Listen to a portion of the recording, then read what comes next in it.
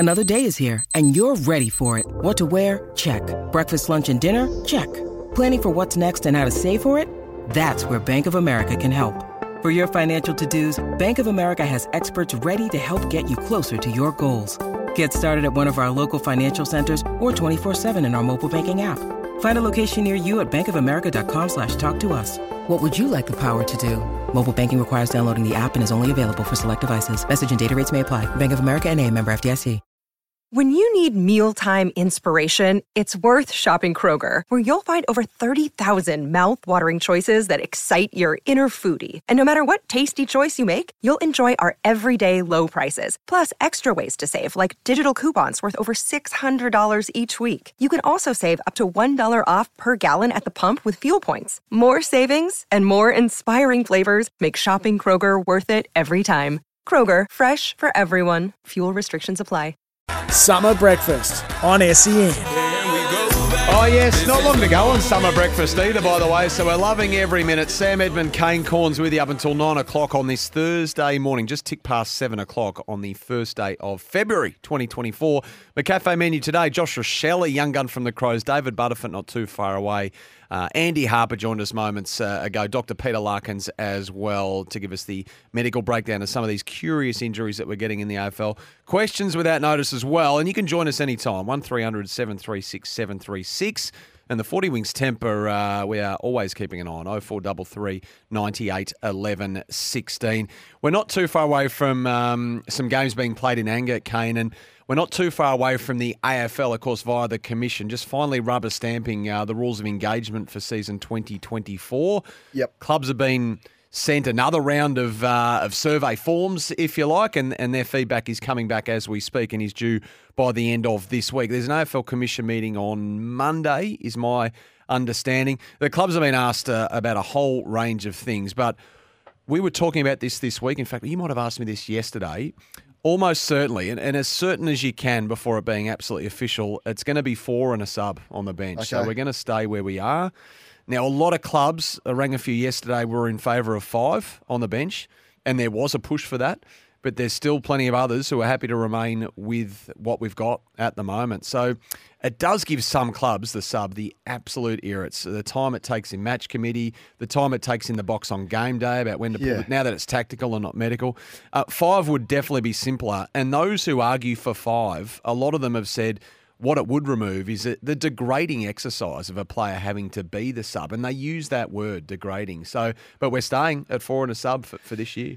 Yeah, well, because where does it end? I mean, if you go to 5, then someone will lose a couple of players early and they'll think that they're disadvantaged. Then there'll be a push for 6. Yeah, but they argue their way around that quite easily. 4 was fine.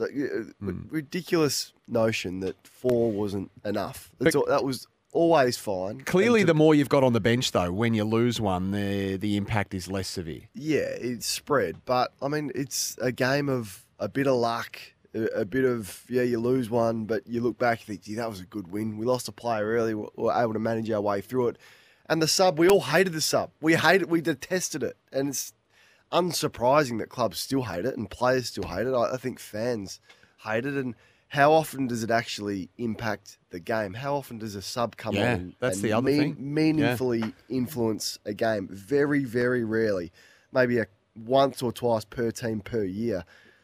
You should have kept it at 4. The fact that we are back to having subs is ridiculous. Like, we hated the green vest. I was playing at the time. It was a disaster. The coaches hated it, and we're still here. So, look, in time, I think we probably get to 5 because clubs will push for it. And what happens with naming the team now? Because there was a lot of drama with that. So this is what they are poised to change, and this is common sense. The side selection rules now. So clubs will be allowed to name 23 instead of 22, and then having to pick the sub from the list of emergencies. So my understanding is at the moment, again, almost certain, barring a 180-degree turn here, it is going to be 23 named. So there'll be no more Trent Cotchin omitted, and then we find out is the sub. I mean, there'll be none of that angst, I wouldn't have thought, this year, which is a good result.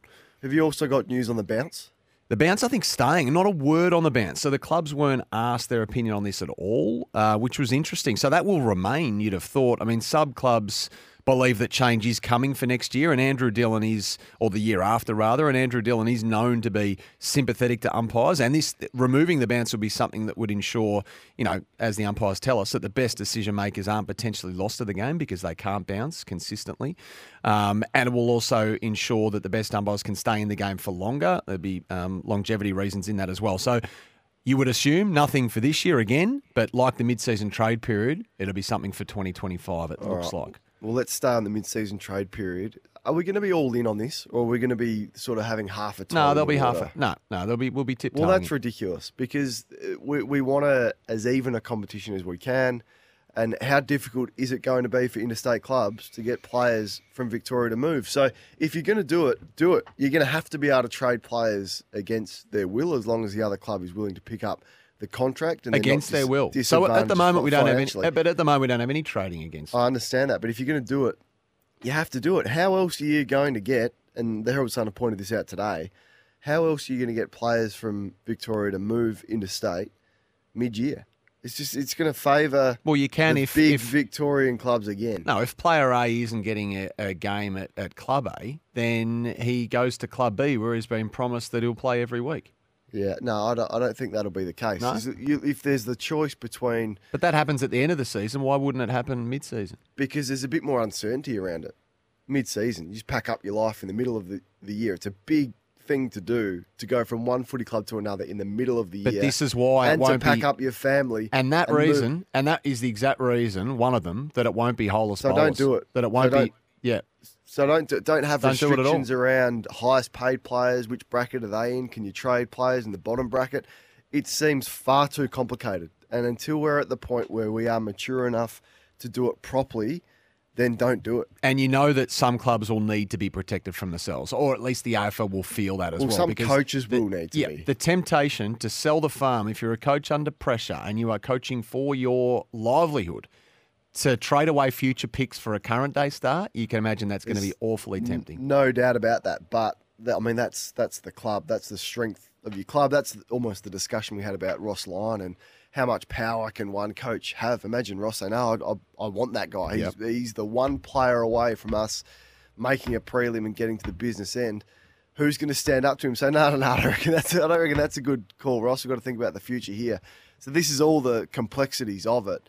But if you're going to do it properly. Let's not have so many restrictions that it's almost pointless. But anyway, not coming in this year. Not coming in this year, yeah. And there's a lot of questions as well around talent pathway, comings and goings, trade surveys on the mid-season, as we mentioned, pick purchasing and such like that. So the Commission will meet on Monday to ratify any changes for this year, and then I'm sure the AFL will communicate that in the not-too-distant future.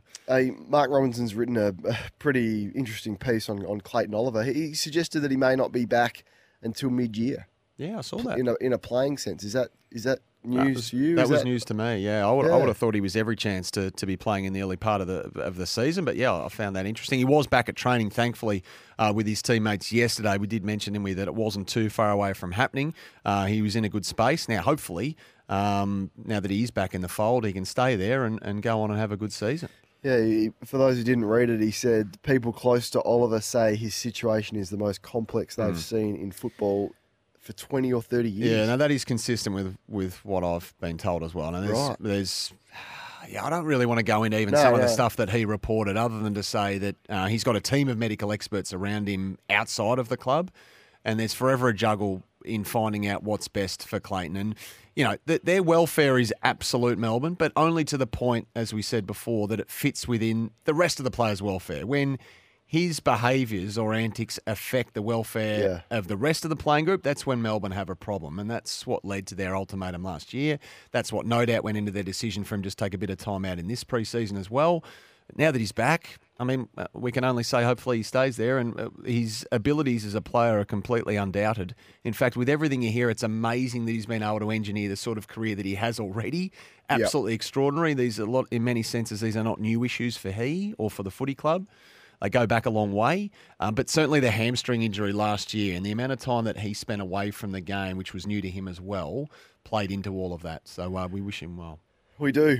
And then the nasty story about Rory Sloane recovering from surgery on a detached retina. So the club, via their statement, said He had symptoms following training this week, had surgery on his right eye on Tuesday night. He's going to spend the next 5 days recovering at home. It is the same procedure that he had done in 2021. They're saying the surgery was a success, and now he is recovering. It's time, isn't it, for So Rory? he's Like, how 33? much punishment? How much 33? punishment? If it's not like That's how your much sight. punishment can you put yourself through, and then when you get concerning injuries like this repeatedly, that have the impact to affect you long term and for your life outside of football. I mean, does someone need to take that out of his hands? Rory, I was strong on the fact, and him and Travis Boak probably, I mean, they've done all that they can do. I think their bodies, they've pushed them to the limit, and for the betterment of the team and for themselves, last year was the year to retire, and then you get this from Rory again. And I know last time it was really harrowing for him and the concerns around his sight. Now, Doc Larkins is going to join us later on, but has the club done the right thing by Rory by allowing him to play on? Because it feels like he's not going to be awake to that decision that he needs to probably hang him up with everything he's been through. He's done a knee. Yeah, he said this a couple of years ago when he first copped the detached retina. He said a detached retina is pretty serious. That is something I learned pretty quickly. Without getting the proper procedure and doing the recovery right, there could have been some real long-term effects. That was a driving force for me. Forget footy, your vision is your life. That's now, it. It's happened again. So I don't know, once you have one, are you more susceptible to having it happen again? I'm not sure. Phil texted in, on the detached retina, it is seriously dangerous and the worst operation I've had. I was told if my operation, I could have lost my sight within 6 months, and I was totally awake while being operated on, as they have to have your eyes open. That sounds like a gruesome, nasty, obviously very serious injury. Yeah, and no one wants to sit here and retire players, but I said it last year, like, it's just enough's enough. You can see just by watching him play that, you know, his body's been put through hell, and he's probably not in Adelaide's best side as it is. So I'm just not sure whether someone needs to take that decision away from him. And reading those quotes, that was my memory of it. So we'll wait and see, but yeah, a nasty one. We'll speak to the doc about that a little bit later on. As we will Elijah Hewitt's foot injury as well. But Ray's called in from Florida over there in the US, as he does from time to time. Florida. Good, great to have you on there, Raymond. Thank you very much, guys. How are you all doing down in Melbourne this morning? Oh, the weather we're on a good run of weather at the moment, Ray. Canes in Adelaide, always nice and balmy this time of year over in in Adelaide. Okay. City of Churches. Well, what's All right. happening over there in Florida? Well, beautiful morning this morning. Pickleball for 2 or 3 hours, Yes, as you know. yes. You know my game now. But what I wanted to do is talk to you about your dad, Kane. I moved to Adelaide in 1960, and I lived there through till the early 70s, and lived in North Glenelg, so I followed the Bays, although I'm Yep. a Melbourne supporter through and through, but my local team were the Bays. And that's the period your dad was playing. And you talk about different names that, you know, they call you or they call him. In those days, we used to call him Corno. Corno was the nickname we Right. used back in the 60s for your dad. Never heard that one. Corno. Corno. Interesting. Yeah. Cornsey and Studley and all sorts of other names, but that's news to me. Studley's my personal favourite. I Yeah. think that should go nowhere. Good on you, Ray. Always great to Thanks, hear from you, Ray. mate. Hope that pickleball career is flying along. Righto, we're building up towards Coach's Coin. We're I've going to just do it done after some the break. final adjustments. So you're going to give us the figures as well? Yes. Oh, Yes. This is going to be breathtaking. Yeah. The highest paid to lowest paid, what they should be What they getting deserve. paid, what they deserve in 2024. Coach's financial ladder, if you like. We'll take a break. Toyota Call of the Year is back as well. Ray might be in the mix. It's your chance to win a 2024 Toyota Hilux GR Sport. Not sure how we go getting that over to Florida. There's Hilux stock available now. Contact your local Toyota dealer today.